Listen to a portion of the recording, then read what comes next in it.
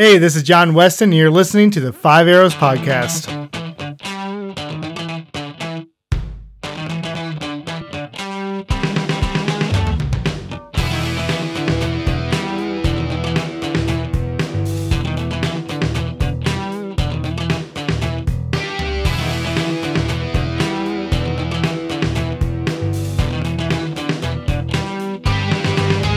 Hey, thanks for joining us today. This is John Weston. I'm joined, as always, with Scott Webster.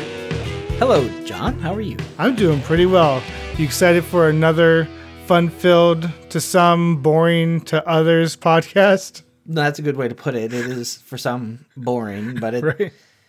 Right. Yeah, I think today's topic's an interesting one. It kind of overlaps with some things that we've talked about before, and I'm interested in hearing more specifically about the very particular part of the topic. I don't have any experience with it, so I'd like to hear more about that.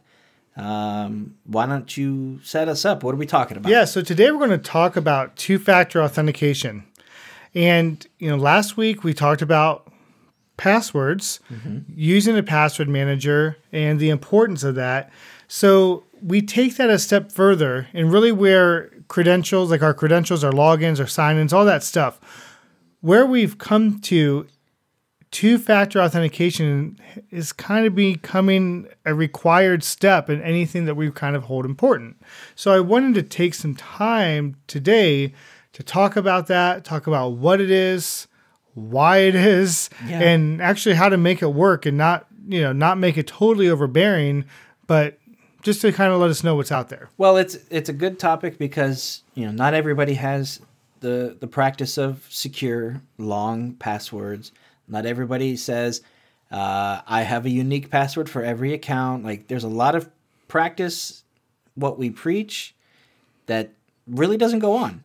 Right. And two-factor authentication is a good way to say, you know what? Your first layer, maybe you do have the same password. It's that second layer of protection that says, hey, somebody else got through your first layer. They know that password now. So that might be an eye-opening, way to go in and say, maybe I need a password manager. Yes. But for now, the topic of a second layer of authentication is really important. It is. And just to really break it down, your first factor of authentication is your name and password. Mm-hmm. A second layer or a second factor, or what is sometimes called multi-factor authentication, would be any other levels of authentication to basically say I am who I am and nobody else, that goes in addition to your name and password. So one of the things we mentioned last week with the passwords episode was about breaches. Sometimes when a breach happens, our password can have been compromised for a long time and not knowing it. Right. We hear about Facebook saving their passwords in plain text.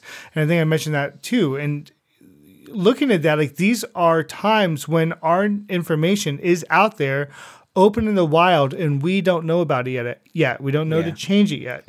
So, and we have the other goofy things where if we have our passwords written down at our desk or sitting in a Rolodex or under our keyboard or in our top left drawer or top right drawer, these places where everybody keeps their passwords, it's not difficult to find.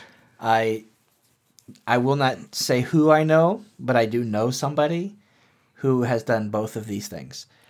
Post-it notes on the monitor with passwords, and then digital Post-it notes on the desktop of the PC. You're making me cry. With usernames and passwords and these simple little Post-it notes with all these other icons and things, but right there, bank name, username, password. So, yeah. I mean, just think very bad. That's, how easy it is that I could just take my phone out, snap a picture of your desktop, bingo, bango, done. Yep. I'm in. So, and it doesn't have to be today. It can be months later that you do this. Right. And they can't even imagine, what happened? How did they get in? So, exactly. What did I do this week? What did I do today that they got in? Right. Like, I don't remember opening any emails today. It's such a good point because, good folks, I mean, not good, bad folks who are smart, are going to cover their tracks well, right? You're not going to say like, oh, I'm going to social engineer you, or I'm going to get your information and I'm going to immediately do something. Like, no, you're going to require a little bit of patience and say, okay, they don't expect anything. I don't think they're going to really, think something's going to happen. Now's the time to do it. And you go through and you start grabbing it and it's done. And right. So a username and password, there's so much you can do to protect against those things. And that's the last episode. Yep. So let's just assume we're beyond that. Now we're into... So now, right, we're beyond that. We're saying, you know what? My bank, I need two-factor. My Gmail account, goodness, you better have two-factor. Any of your email accounts or financial institutions, investment accounts, major bills... If like probably definitely like a mortgage where it's something that identifies you, even utility bills would be good because those are all used for identity theft. Right. So if you think about the stuff that people can use for identity theft, people can use to impersonate you or just can take your money. Yeah. Those are the places where you really want to have this multi-layer two-factor authentication. Well, in your line of work too with, G Suite, that's something that, as a hard rule, I would enforce as an admin guy and say, I'm going to make it so that every account that we open in this institution or under this branch or this division require two-factor authentication. The user has no way around that. Like, right. I'll tell you what, force it. We did that. And at a location, a few hundred users, we had a few times somebody would... they received an email from somebody they trusted. That person's account was breached. Yeah. So since they thought they were expecting an email from the person, they linked it and said, sign in with your Gmail, your Google, your G Suite credentials. They signed in with the credentials, grabbed their contacts, shot them out to everybody. Happened 3 times in the span of maybe 6 months. 2 to one guy, 1 to another guy. One guy twice? Yeah. Oh. So now you're making me cry.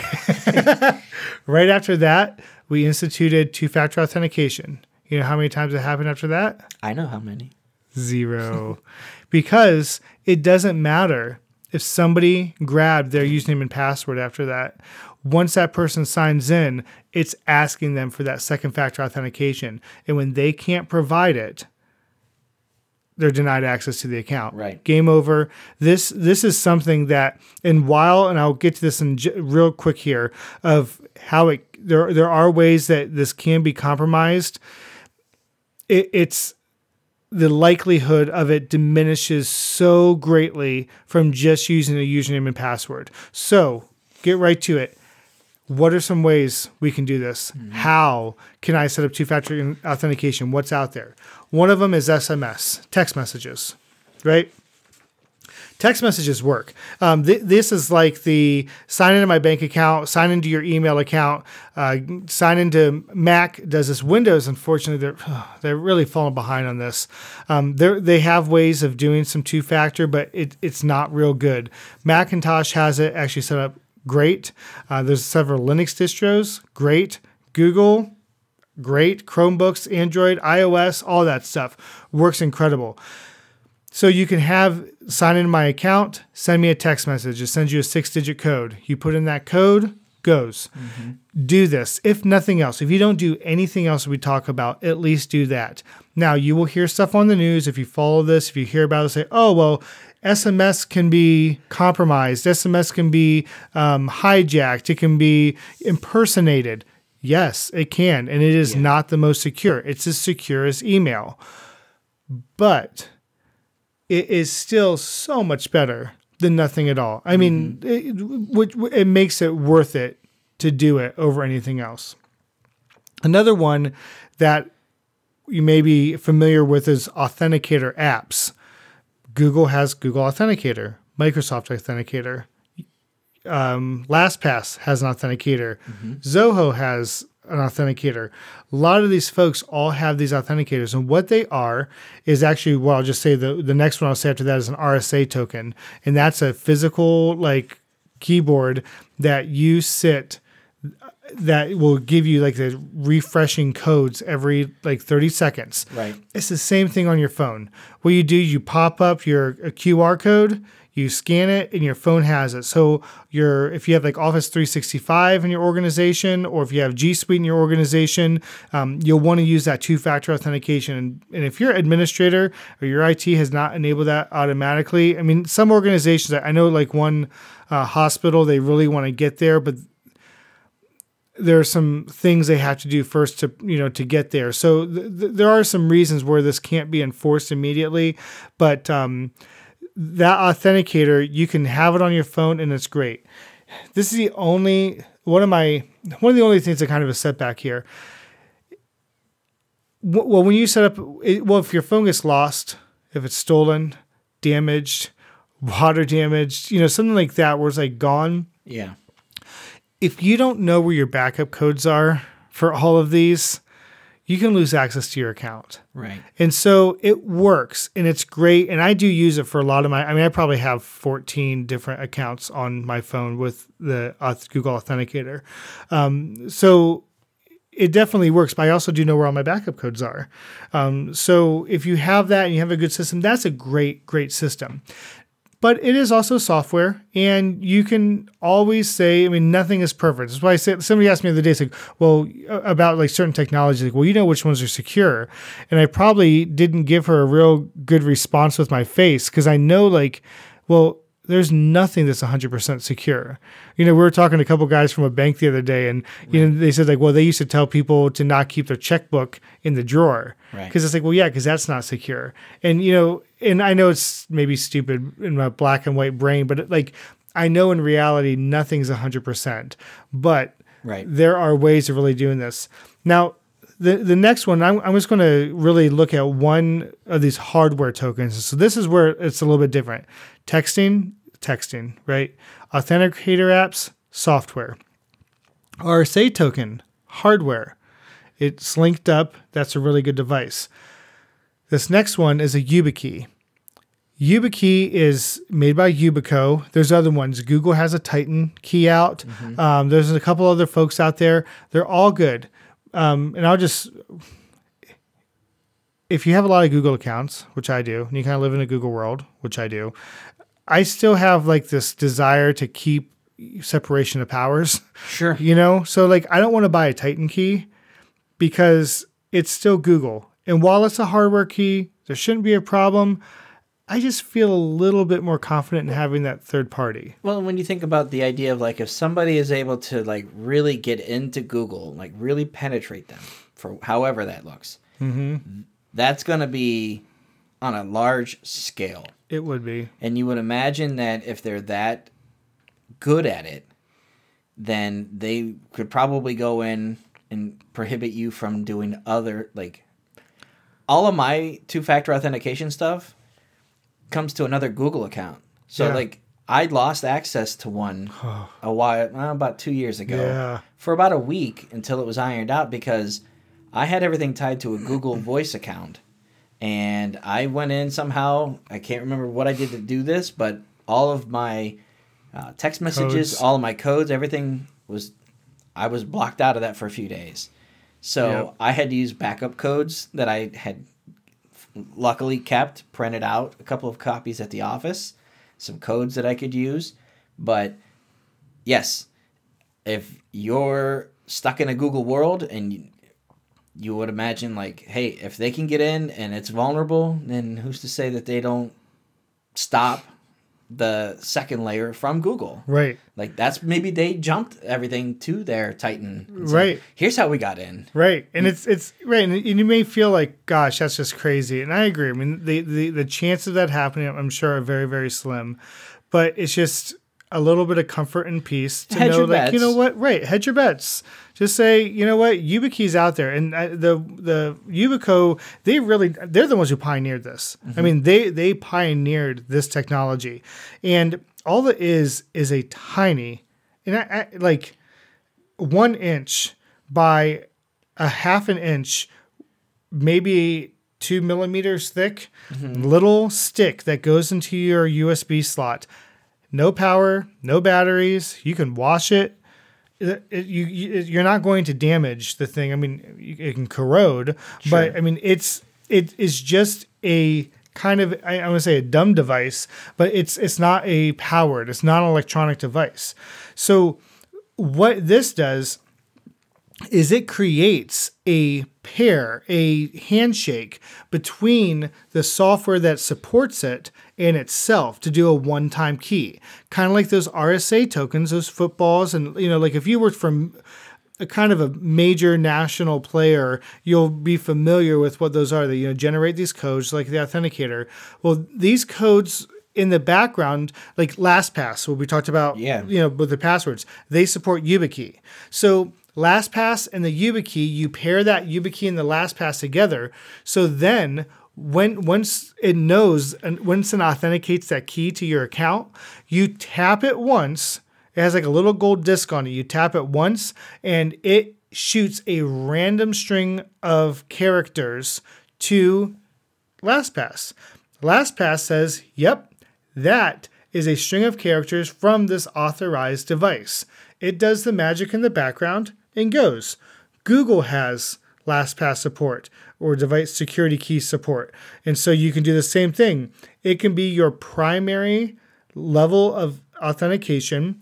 And then there's a second. So there's what is called 2 slots. So that's the totally random slot. And and really that's what you want because it is almost true random authentication that you cannot manipulate, you can't change it, you can't update the firmware on a YubiKey. Do you actually see this? Is it like a long string of numbers and letters? You can. So if you open up Notepad and press it, because it reads your computer as a keyboard. Okay. And so you can see the strings that it shoots out, and you can just keep tapping it, and you'll see it's random. Okay. They're just random numbers. So it has that two-way authentication to it that it has to be supported by the other one. So like if your bank doesn't support it, it doesn't support it. I mean, it has to be supported.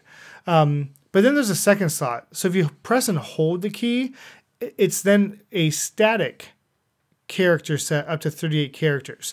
What I mean by that is you can load in your own passphrase in there up to 38 characters, and it will store that. Now, this kind of goes back to a password practice, okay? Right. So, and I do this myself. I have, say for my Google account, I have characters that I know. I type in those characters that I know for my password. Then I take my YubiKey and I put it in, I press and hold it for 2 seconds, and it throws out another string of 38 characters that I don't know. Right. Then it has to authenticate to Authenticator, a YubiKey, the pop down, whatever. So even in my password, I really have 2-factor authentication because it's something I know and something that I have, but not something that I know twice. Right. So you can ask me what my password is on there. I couldn't tell you if I wanted to. Right. I have no idea what it is. So it's another layer to set those really important passwords. And all administrators, I mean, IT administrators, MSPs, all administrators should be doing this with their password. I mean, there's just you have to. Yeah. If not, they're really a risk to your organization. So if somebody's shopping around saying, I want a guy to manage my services, that's a good question for them to ask. Oh my gosh. That's such a good, I never thought about that. That's such a good point. Like how do you manage your passwords? Yeah. Do you have a YubiKey on you? Do you have I would ask that now. Like, right? If somebody's trying to pitch that service to me, I'd say, tell me what you do, to manage your passwords. Right. And if they're not doing anything like that, right, that I expect the professionals to be 1 or 2 steps ahead of what I am doing. Yeah, if they open up their iPhone and go to notes, this conversation is over. Right? They show you a photo of some passwords they took. Right. So that's that's one of the reasons I really do like the YubiKey and just these hardware tokens is you can use them in so many services, and more services support them. And it's extremely secure. It works. You have the 2 factors, and you can also have a backup. I mean, like LastPass will allow you to program up to 5 YubiKeys. So you have one, say, on your keyring, right? I keep another one in another plastic bag somewhere else. So in case I lose my primary one, I have a backup. Gotcha. And they come in USB-A, which is the flat, normal laptop USB. They come in USB-C, and they also come in nano sizes, so they can actually sit inside of your laptop or desktop if they're already in a secure location.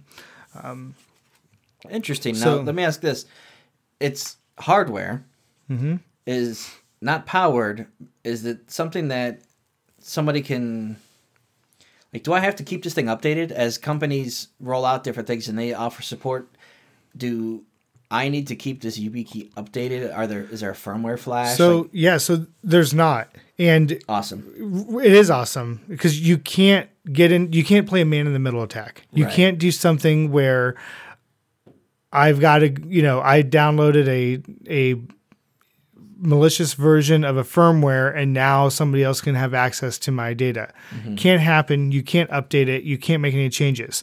The only thing I would say in terms of them going kind of, the way of the dinosaurs is the devices that you use them on. So they have one of their versions of the YubiKey also has NFC on it.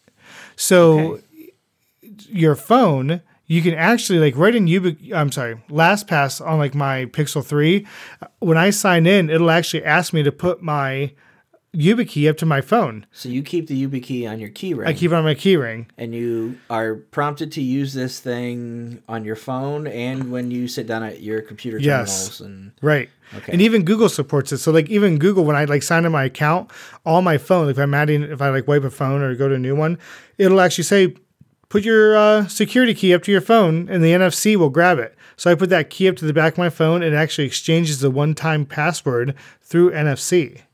So some of that sounds like it could be maybe problematic or a nuisance or kind of like, oh, God, I just wiped this phone. I got to go get my keys because I just want to sit down here in bed and set my phone up. But that is a fraction of the pain in the butt of somebody who has access to your data, your bank account, your online persona, or just your identity. Right. Absolutely. Okay. I think there is. The security and convenience is a total trade-off. They have an inverse relationship. The more you have of one, the less you're going to have of the other. Sure. But I feel that this, to me, is a really simple way to add a layer of security that is so strong, so proven, that it's not that painful. One final question for you. Yes. How much is a YubiKey? They are $50. Okay. So they're not super cheap, but they are, and you can buy actually lots of them for your business. So depending on how many you buy, you can actually get them cheaper. Okay. And they also have the different versions. So that kind of makes a difference too. But they start at $35. Okay. And they just kind of go up from there depending on what you want, what size you want. They also have ones that are only meant for FIDO, which is one of the Google protocols, security protocols. So if you're just getting something like that, I think those are the ones that are a little bit cheaper. If you want to get one of the heavier, secured with a FIPS 140 encryption, a security validation, those are going to be a little bit higher. Okay. If you want just a generic for U2F and FIDO2, which is mainly for Google and some other email providers, it's $20. Okay. So they're not terribly expensive.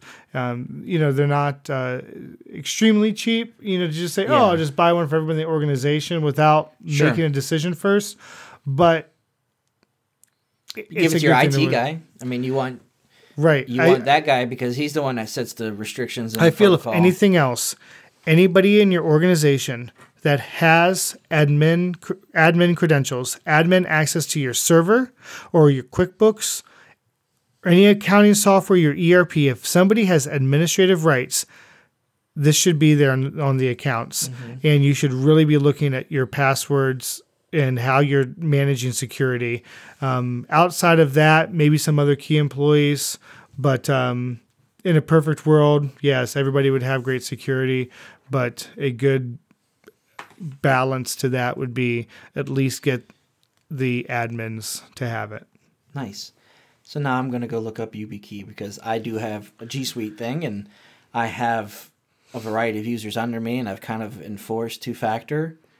But I know that there are times when I'll go to log in and I think, man, I leave myself logged in on this computer and somebody walks up, they can go in and start to change things. They can completely blow out email accounts and I can no longer have access to them. They can change the password and then remotely start checking stuff later or whatever. Right. So it's definitely something that... But some of that stuff would still live there depending on when your timeout time is. Right. But in terms of any remote or somebody's grabbed your information because they were there and then they went on to maybe they signed into Chrome and they got all your passwords because they viewed them from everything that you saved, and then they started taking that and going somewhere else.